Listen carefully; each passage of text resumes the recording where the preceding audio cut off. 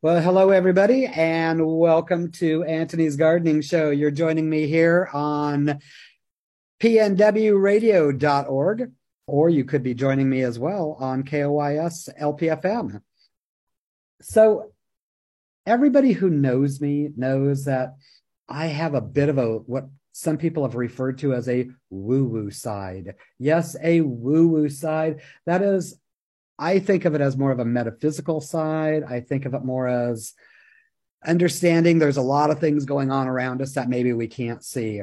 So if I had to give a name to this particular show, I would probably call it something like What We Do and Why We Do It.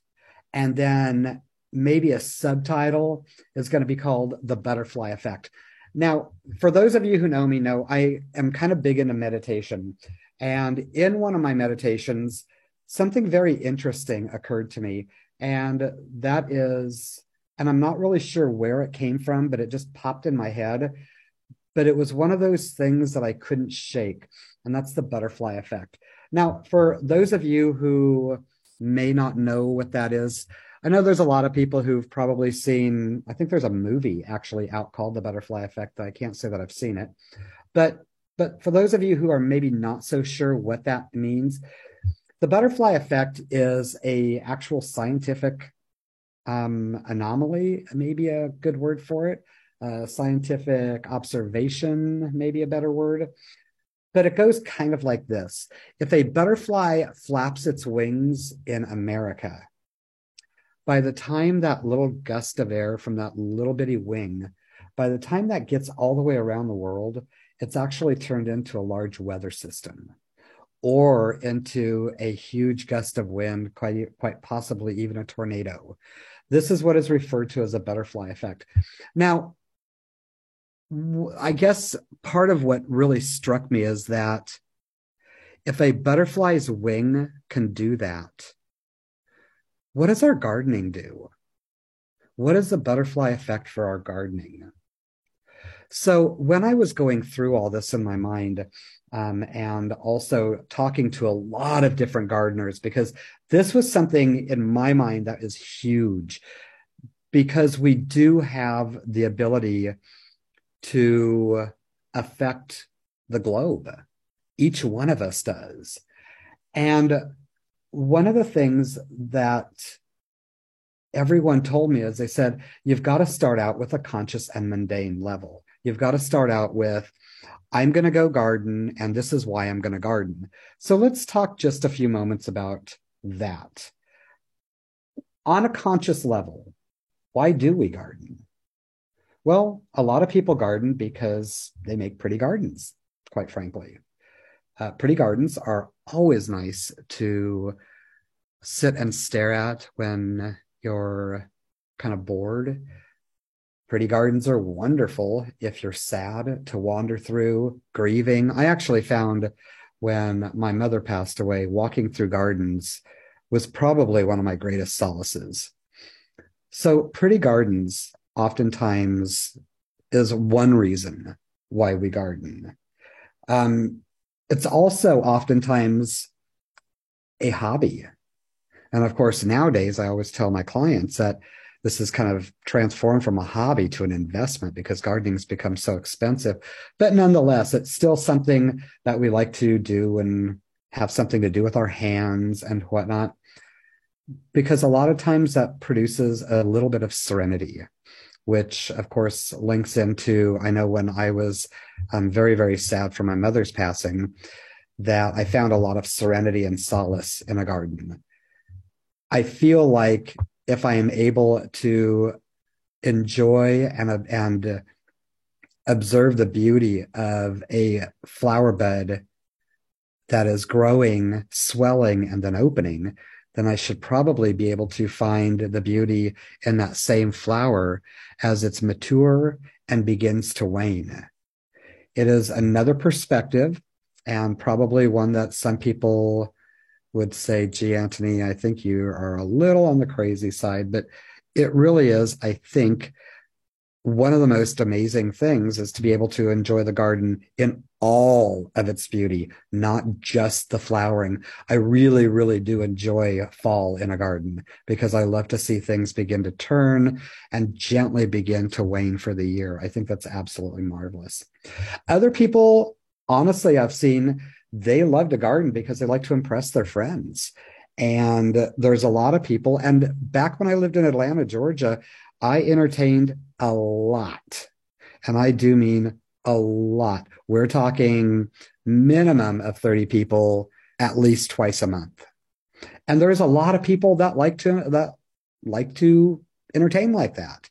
And if you have got a spectacular garden, I can't think in the spring and summertime a better place to let people wander, let them enjoy the gardens, etc. I loved having garden parties. There are also people who are avid collectors. I am a collector. I used to collect hostas back in the 90s when that was a really big thing. And so my ego was pretty wrapped up in my 400 different varieties of hosta. And I enjoyed showing them off. I thought they were beautiful. And there was such a diversity within the family of hosta that it was just something that I found very close to God, if you will. On the other hand, there are people, and again, I loop myself, and you know what? People are not just latching onto one of these, but I think people are latching onto many of these ideas, and maybe even all of them, for crying out loud, but also a spiritual connection. When I gardened, I like to have a communion with whatever is creating all this mess here. It gave me a rudimentary understanding of God. And I know that may sound a little bit haughty and hoity, but it seemed like I was in connection. Putting my hands in the soil put me in that flow. Now, some of the things that just immediately I start thinking about when I'm reciting this and remembering this is, what was my butterfly effect when I had my hand in the earth and I was thinking about all that is and my relationship to all that is and my place in the world? What is that? The kind of the downside on the whole butterfly effect is that we oftentimes probably don't really get to see the effect. But it's important to know that we have an effect. And there's no one who would be able to tell me differently, because to every action, there is a separate and an equal reaction. So when I had my hand in the earth and I was having that really profound moment, there was an effect on some level that reverberated around the globe. Just like I know a lot of you who listen, you guys use the gardening for a spiritual atonement. I know that because I've spoken to so many of you, and you as well. You have, every time you put your hands in that soil, it reverberates out and around the world. It would be so interesting to understand what effect is it that we've just had. Tuning into the earth, which of course is just another way of saying having an understanding and a communication with God.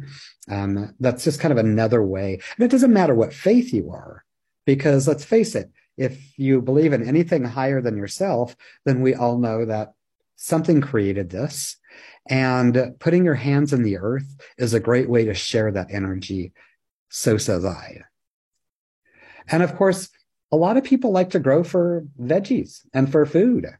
I know so many people who do not do any kind of a flower garden or ornamental garden, but they are amazing when it comes to veggie gardens or to fruit trees. They're fantastic. And remind me more about fruit trees later, because I've got something to share with you on fruit trees. But there are people who are just so good at that. And then I ask myself, what is their contribution? What is their butterfly effect? What is it that reverberates around the globe that is shared by other people on a very, very subtle and quite possibly unconscious, quite possibly a conscious level? So I think to myself, this entire arena of thought is fascinating because it's almost like that proverbial rabbit hole that we can go down. We can really, really, really go as far deep into this as we can. And I want to extend to you a invite. I really would love to hear what you have to say about this at askanthony@outlook.com, because this is a subject that I have a feeling the more I think about it, the more you're going to hear about it, in addition to all the other fun stuff that we're going to be doing. But this is something that I really, really want to develop a conversation with. But why else do we garden? We garden for so many different reasons. Conservation. Now, for conservation, it's almost a little bit easier to see what that effect would be, the butterfly effect, because when we're conserving, or when we're going out of our way to help conserve this planet, what are we doing? We're restoring our ecosystem. We're planting specific material to attract specific energies, such as bees, such as certain animals, maybe rabbits, maybe deer. But we're bringing all of these together. We're also modifying our behavior to achieve this. We're also trying to combat climate change. Now, honestly, at this point in the game, I'm not really sure we have that ability, but I guess we always need to stay hopeful that we do. Climate change is, well, primarily created by fossil fuel exhaust, the stripping of our forests. We all know that that's going on at an alarming rate. And so consequently, when we begin thinking about all of these different reasons why we garden, when we go under conservation, that may be one of the easier ways to start seeing what our butterfly effect is and how we're affecting things far greater than ourselves and at a greater distance. But when we want to start doing this on a conscious level, how do we begin to do that? You know, I am one of these people. It's actually kind of funny that I'll have this great idea to do something, and then when I sit down to do it, everything flies out of my head. So I think to myself, one of the ways that I am able to help is I'm a journal freak. When it comes to gardening, you should see my library of journals. Now, interestingly, most of these journals are filled with my failures. If I had a compost pile, it would probably be the size of this high-rise tower I live in. And probably most of them would be Alocosias, because Alocosias hate me. I actually have one that is, God love it, trying to survive, and I'm doing everything I can to make it survive. But anyway, I digress. So by keeping a journal, you're actually really saying, okay, this didn't work. And you can go back, reflect back to it, and see, okay, that didn't work. But let's not forget communication. When we communicate with other gardeners, when we communicate with our local nursery officials, when we communicate with our best friend, when we communicate with our mom and dad about gardening, first of all, mom and dads, y'all ought to be listening to them, because they know some things that they've forgotten more than we will ever know. So, and they know a lot of things that they may not know exactly how it came to be, but they knew it worked. Now, a lot of those old wives' tales, there's a lot of facts based in them, but the facts get lost and it becomes wives' tale. It becomes, well, back when I was a kid, we only planted certain things on the full moon, other things on the dark moon. Well, there's actually a lot of scientific research around that, but we'll get into that on another show. But I love the idea of communicating, because when we communicate, we open up this dialogue on something that is very, very, very, very important of how do we positively affect change on this planet. And it remains my opinion that if we're going to save this planet, it's up to us. If y'all are expecting the government to do anything, if y'all are expecting our officials to do anything, as a body, they're going to be pretty ineffective. But you and I have the ability to do something right now that is just as big, just as powerful, and just as potent as what they're trying to do. You may not always see those results, but know that when you put that petunia, when you put that geranium in the ground, how you do it is huge. Now, one of the things that we like to try to keep in mind is our gardening practices. Gardening practices vary from gardener to gardener. There's permaculture, native planting versus non-native planting. There's organic gardening. All of those are fantastic, but they're all very individual. And I honestly believe that when we're gardening, we're not just doing a physical act. We're talking about what's in our mind when we're gardening. How are we thinking? What is the energy that we consciously feel that we're putting into the ground? And on a spiritual level, where is that taking us? I think these are all things that if you want to participate in this, we want to start thinking about, because these are all things that will lead to a greater joy of gardening. It'll be a deeper understanding of exactly what you're doing. It'll be a deeper understanding of your hands in the earth. You will end up getting knowledge that you're not entirely sure where it came from. But I honestly believe that the earth has ways of communicating with us. We also, as part of our gardening, we also like to join groups like garden clubs.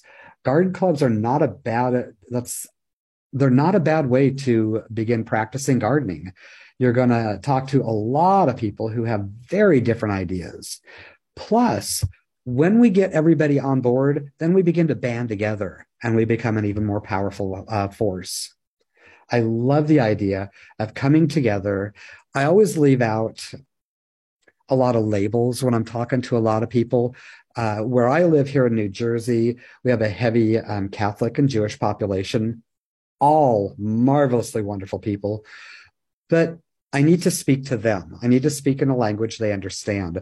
So when I talk to people, I like to talk about energies.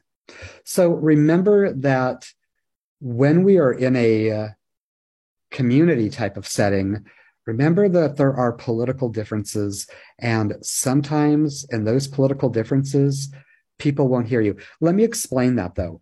I recently was privy to a conversation that, yes, I'm kind of ashamed to admit I eavesdropped a little bit, but they were in my greenhouse. I feel like that was kind of my right to do so. But I was listening to this, and it was two ladies. They were both elderly, and one of them had said something. They knew each other, but the other one was not hearing her.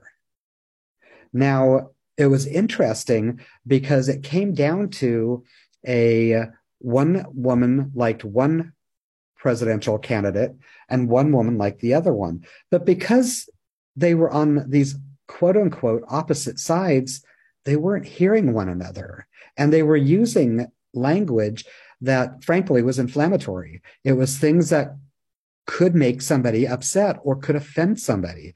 Now, you all know I'm not a big person in the whole political correctness arena, but I am somebody who, when I'm trying to get across a very, very, very important message, and I honestly believe that this is an exceptionally important message, then I want to make sure that I'm using terms that are available to each person. And the reality is that when we're talking about spiritual outlooks, I can certainly use the word energy as well. It's completely applicable. It's easy for somebody to digest. Okay, I know I've probably beaten that dead horse. So let's go on. Old school gardeners. I was talking earlier about mom and dad and grandma and grandpa. Again, they knew things. And probably one of the most potent things they knew is they understood the natural system of the world and in regards to planting. Boy, and not only that, but they also understood the consequences of not doing it correctly. Now, if anybody has ever lived in places like Kansas, Oklahoma, Colorado, there's a lot of farming communities there. And you can probably go talk to about any farmer, and they're going to give you a heads up on what kind of a winter it's going to be. They can give you a heads up on this grows here, that doesn't. Here you plant this at this time, and then you harvest it by this time. Otherwise, this happens. Absolutely amazing. These people are able to give you information that is absolutely amazing. And they seem to have a touch. They have their thumb on the pulse in some respects of the energy of the earth. We are people who seem to learn best by experiencing. So when we fail at something, we tend to learn from that, hence the journal. The old ones, and I probably should change my verbiage on that. The people who come before us and the people who were really tied to the earth, they knew that this was how things worked. This was, if you did not do this, then something bad could happen. So they learn by experience, as do you and I. It's important to understand that we have an effect on the world.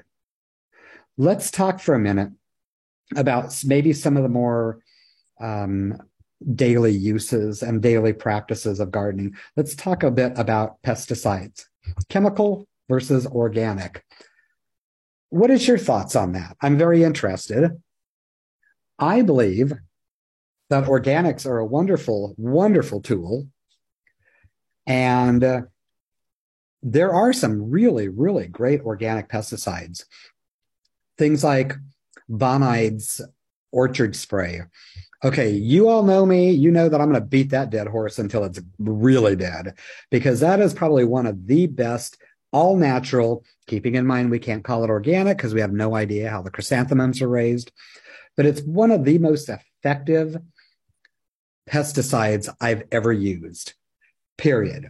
Now, that said, careful when you use them, because just because it's organic doesn't mean it can't be dangerous to various wildlife. And by wildlife, I really am talking about bumblebees and honeybees. If you spray them, you will kill them.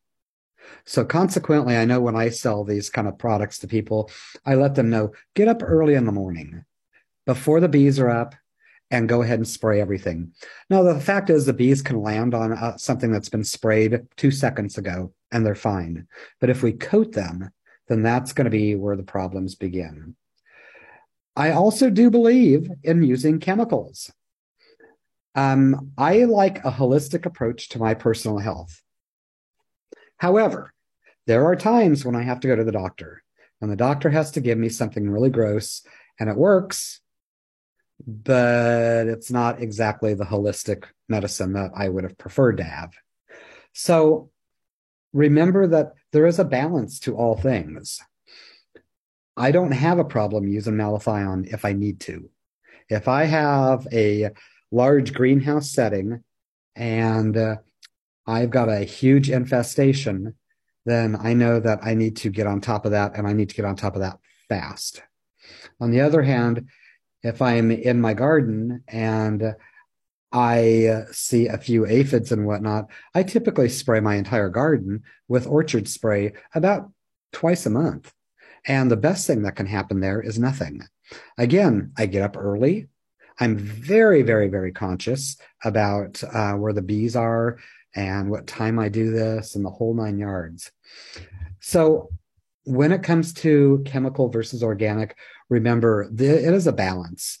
Some you have to use sometime, others you can use another time. Fertilizing. Fertilizing chemicals versus organic. Let's play that game again. So organic fertilizers are actually really, really amazing. And there's a lot of fantastic varieties that are on the market. Espoma, that is carried by My Garden Nursery, is a great product. Now, what most people don't realize is exactly how they work. Organic fertilizers do not feed plants. Is that surprising to you? Organic fertilizers break down after a couple of weeks because you're going to find that if you just put it on top of the soil and don't mix it in, you're going to find that it molds and it deteriorates. It breaks down into the soil. What it does is it actually breaks down into the soil, enriching the soil and adding nutrients to the soil. And then the plant begins to draw it up. So organic methods are pretty good. The drawback is that sometimes they can take a little bit longer to work, and you've got far less nitrogen, phosphorus, and potassium, which are the three main ingredients that you're going to want in all of your fertilizers. Let's talk about chemical fertilizers. Typically speaking, I am the person who uses 10-10-10. I like it. I've not had any negative effects. I've got lots of worms in my gardens and a lot of microbes. So I think it's interesting. I don't like to be somebody who is all one thing, because once again, I see where there's a balance. I would never use a chemical fertilizer on food or on anything that I'm going to consume in any way, shape, or form. It always has to be organic. But in the same token, I don't mind with my rudbeckias and echinaceas and things of that nature. I certainly don't mind giving it some 10-10-10, because what I find is that they become very, very healthy, very, very quick, and I get a great bloom time off of them.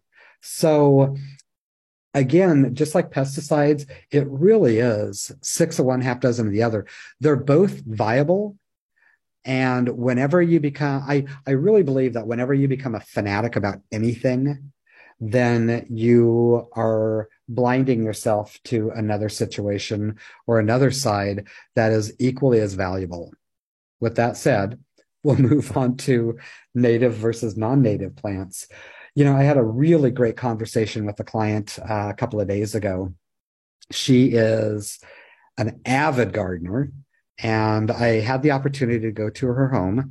Right now it's winter, but I could see what she had in there and what she had planted. And she is a big, big proponent of bringing back bees. She has hives. I think she has 6 hives, 5 or 6. And she is really big into this whole bring back the bee thing. And it was interesting. I told her, I said, am I seeing things that are not native here? And she started laughing, and she says, you know, Anthony, she says, there are so many plants that attract bees that are not native here that I feel like it would be ridiculous for me to not plant them. And I got thinking about that, and I thought, you know, I get that. So here's my personal take on native versus non-native. I love native plants. I think they're interesting. In the Pacific Northwest, you've got things like Mahonia. The leatherleaf Mahonia is awfully beautiful. The grape leaf Mahonia is beautiful. I love the winter flowers. I think they're fantastic. But I also like non-native plants. I think they're beautiful. And I think just like our talk and our dialogue about chemical versus organic, I really believe that having a nice balance with the two is never a bad thing. Let's talk about sun versus shade. If you have shade gardens, I hear people complaining, oh, I don't have any sun. But, shade gardens can be awfully doggone beautiful. When I lived in Atlanta and when I lived in Seattle, I had a pretty magnificent shade garden. There's some gorgeous plants that will just blow your mind, and you will be able to have such a rich, colorful, textural garden. It's just a matter of making very careful decisions and being able to put things together.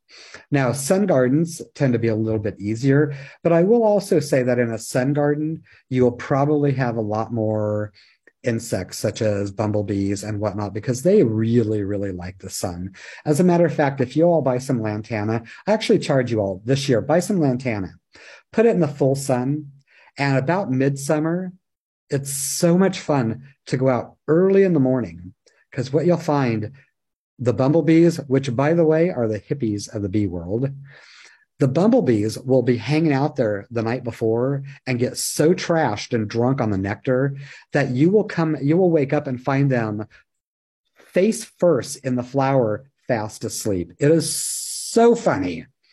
It always makes me giggle. And then I pet them because they're so sweet and they're not going to sting you or anything like that.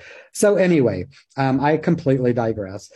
Sun versus shade, it really doesn't matter. What matters is having your effect, your energy, your thoughts going into whatever you're doing.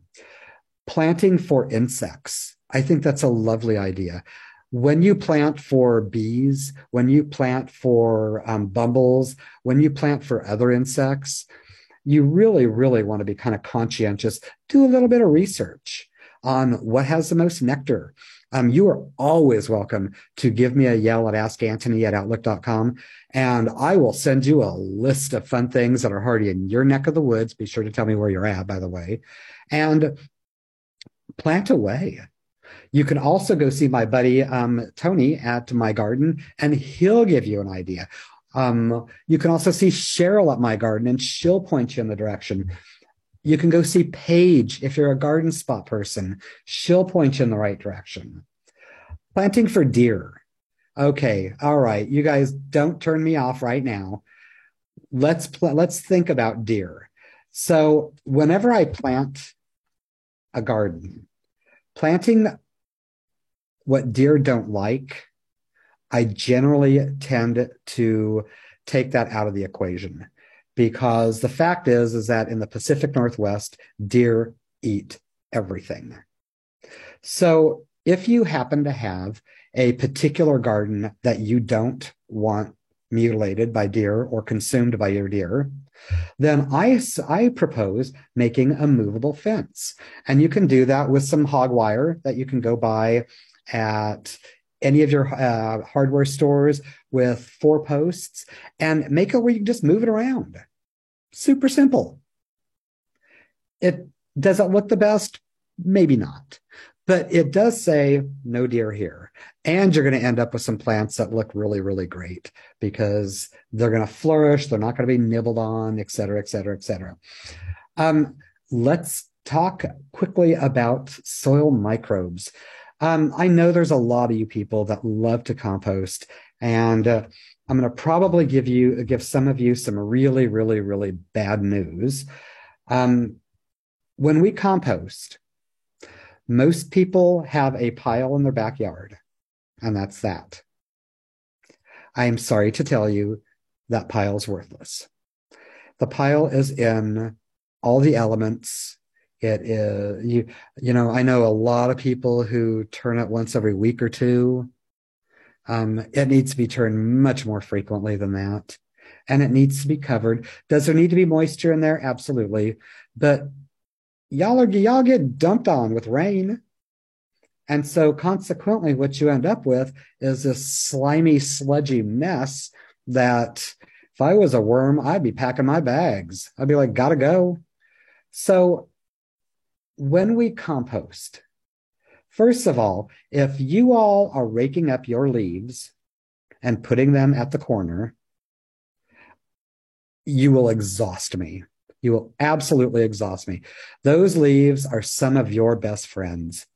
I would love for you to go to any garden center, any hardware store, whatever you need, and ask them. And typically they'll just give them to you. Ask them for 3 or 4 pallets and make a little bin and buy yourself a tarp. And what we want to do is we want a big old tarp. And we want to cover the sides and we want to cover the top. We want to make the top where we can pull it back. And I want to, while you're at the hardware store, let's go ahead and grab us a pitchfork too, because we're going to use that to turn our compost. It's a beautiful thing. And I guarantee you in several months, you're going to have some of the most beautiful compost. And if you let it heat up adequately, if you really want to get fancy, get yourself a thermometer. And if you want to heat that up to about 160, 165 degrees, what I want you to do is I want you at that point, when fall comes around, take the top off and let's cool that puppy down. Now what you've got is a biodynamic. You've got beneficial enzymes and bacterias all in there, rushing towards the center to keep warm. And here's what's going on that you can't see is they're eating each other. And they are, pardon the expression, pooping out nitrogen, phosphorus, and potassium. Everybody knows that I love Malibu compost. It's the best stuff on the market, and it's because it's biodynamic. So why not try to make your own? It's a good idea. Just remember, make it correctly. We're not going to just throw a pile in the back and call it a compost. We're going to turn it regularly. We're going to turn it several times a week. It's just a win-win-win. Remember the butterfly effect. We all have a part to play in this. And I want you to join me. Next time you're at a nursery and the next time you go to buy something, I want you to take that container that you're looking at and I want you to flip it upside down. And I want you to look for the recycle symbol. And if you can find it, cool. Now I want you to go up to the manager of that nursery and ask them, do you recycle or do you just pitch these? And I happen to know that Paige at Garden Spot, I happen to know they recycle. I happen to know that Tony at My Garden, he recycles. I want you to become part of the solution. I want for you to have an effect all the way around the globe that you never thought you would. Because I honestly believe that when we cross over from this place into the next place, i.e. die, I believe that our consciousness expands, and I believe that we'll be able to see exactly what we've done. Now, I had told you some of the, I was telling you about some fruit trees. I would love to have you all join Morgan the last Saturday in February for some fruit tree planting or pruning, and grafting. There are not a lot of people in this industry, and y'all know me. I don't have nice things to say about a whole lot of people in this industry because I think most people don't know what they're talking about. Morgan is par one, the most amazing fruit tree expert I think I've ever been gifted enough to know. She knows fruit trees like the back of her hand, and she will be able to teach you how to prune them, how to graft them, which trees go with which. Now, if you want something kind of tasty, the first Saturday of February, cruise to My Garden for jam tasting. As a matter of fact, if you make jam, maybe you ought to be entering your jam in them. That's what I'm thinking. Now, you only have a few days because it's Wednesday now. So get that jam in there, call them up, tell them you want to enter yours in, and I hope you win. And if you do, it's all my fault.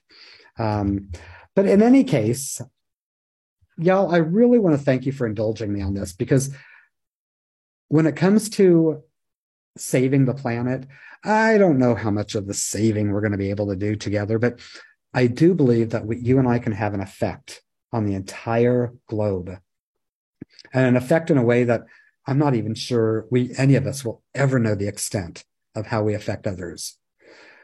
But the nice thing is that know that you are affecting others. I hope you all have the very best February, and thank you for joining me on KPNW DB. Signing off.